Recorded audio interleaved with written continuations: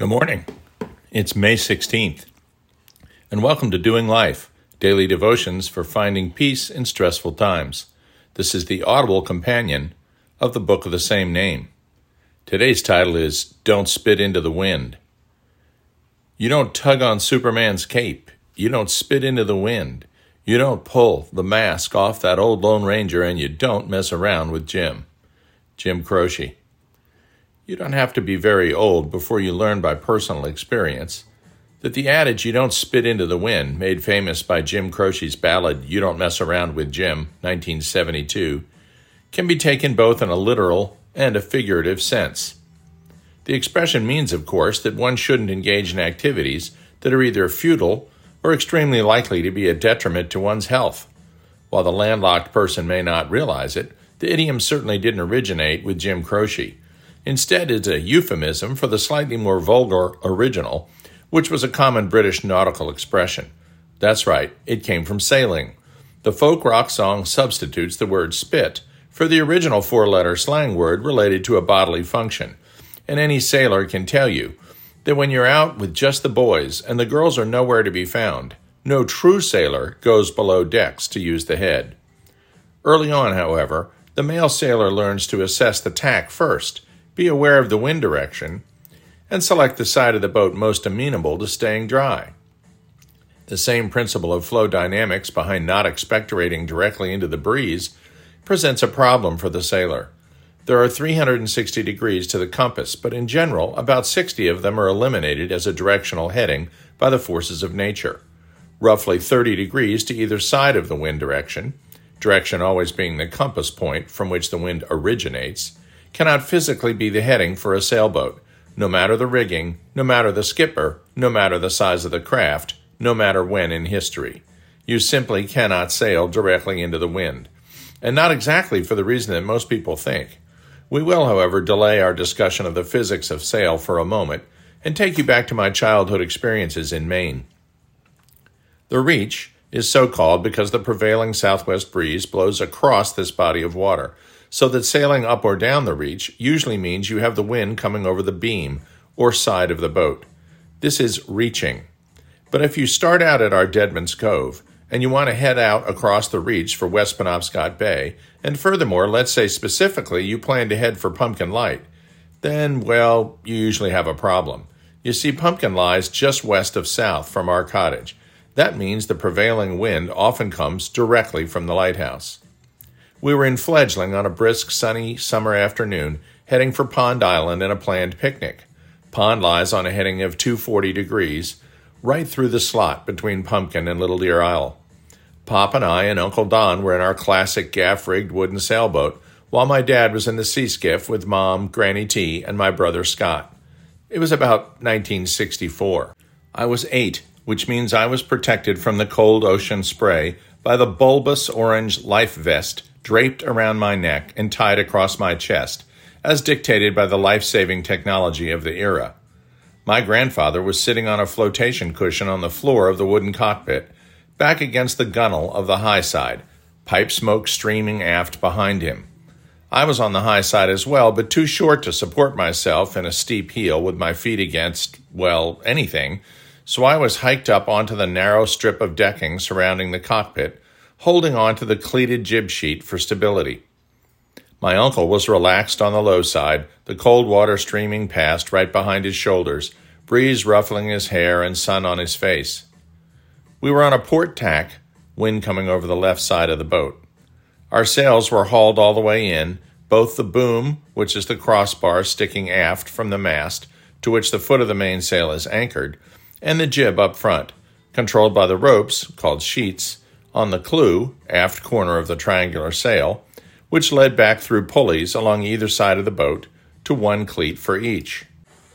Pop, I thought you said we had to go right next to Pumpkin, I asked over the sound of the water streaming off the bow as Fledgling cut cleanly through the waves. Yup. This was his usual gruff monosyllabic answer, and was delivered in a tone which seemed to communicate his awareness that a stupid question would undoubtedly follow this simple observation. "Well," I said innocently, "why aren't we pointing at it?" Pop looked away from the telltales and right into my eyes. There was a twinkle in his despite his roughness. He held the tiller with his right hand, keeping it toward him, with some significant effort against the unseen forces of wind and water acting on the rudder below. With his left hand, he carefully removed the pipe, as if to speak, and then coughed with that hack that so many smokers seem to have. "Watch," he said, as he replaced his old meerschaum. "Ready about," he said to my uncle. He pushed the tiller away slowly, and Fledgling turned to port, toward the wind, and to a heading which pointed directly at the slot between Pumpkin and Deer. At first the boat heeled even more, and I scrambled to hold on to my now precarious perch. But that only lasted a second. Immediately the boat leveled out, and a tremendously loud snapping, popping noise filled the air. As my uncle released the sheet on the starboard side, the boat pointed into the wind, which now blew past us on both sides of the sail. No longer at a flat angle against the port side of the sailcloth, the jib and the main began flapping furiously in the wind. Despite the cacophony of the sails and the seeming disarray of jib and main sheets flopping back and forth rapidly on the deck, you could feel the boat's way give off. In other words, she quickly slowed. Pop worked the tiller to try and keep her into the wind for longer than one would normally on a tack or turning into and through the wind. But Fledgling bucked on the waves like a mare confined to a paddock. She disdained, and despite Pop's efforts, she completed the tack. Now the wind came over our starboard or right side just forward of the beam. He finally pulled in the main sheet, bringing the boom almost parallel to the boat again, and this with considerable effort. Uncle Don put an end to the flapping of the jib by hauling in the sheet on my side, and then leaning on his knees across the cockpit and cleating it home. Suddenly I was on the low side. My grandfather had deftly moved to the high side as he reined in the main sheet, and my uncle had stayed where he was. I didn't like the low side, so close to the rushing water, and I may have even begun to cry a little. Uncle Don put out his hand and pulled me up next to him. "Here, kiddo, plenty of room on the high side for all of us." That was my grandfather. It was typical that he had demonstrated the answer to my question, never uttering a response beyond, "Yup," and "watch." It dawned on my 8-year-old brain that you can't sail directly into the wind, no matter how much you may care to. Pretty clearly, spitting into the wind would be just as ineffective. Christians experience the same thing going through life as Fledgling did going through the water. Certain headings are simply not possible in our own power, no matter how sincerely we desire them. John 15:5. It is faith that allows us to steer a reliable course through the peak and trough of life's waves without foundering. James 1:6. It is faith that keeps us beating to windward, knowing that our destination is attainable even if not directly in front of us. Spitting into the wind is exactly what tends to happen when we make our plans without God. Proverbs 16:3 and 9, James 4:13 through 17. Our relationship to Christ is the only true constant, and depending on Him, as the sailor depends on physics, is the only choice that always works in life. Just as the vector forces on the weighted keel beneath the hull keeps you from capsizing, keeps you from slipping laterally, and always moves you forward, so too the Holy Spirit in our lives. John 14:16, 26, 1 Corinthians 3:16. Just as I depended on Pop T to steer the best course toward our island destination, we depend on Christ, the one who loves us and has a plan and a direction for us.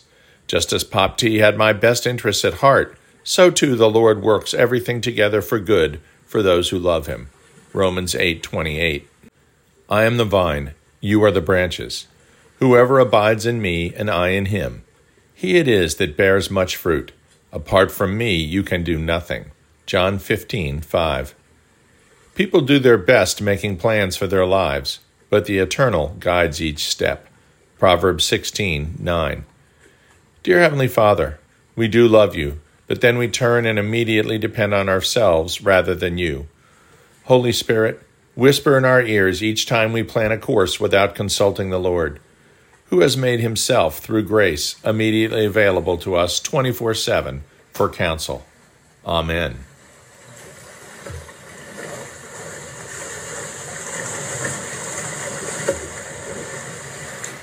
We'll see you tomorrow.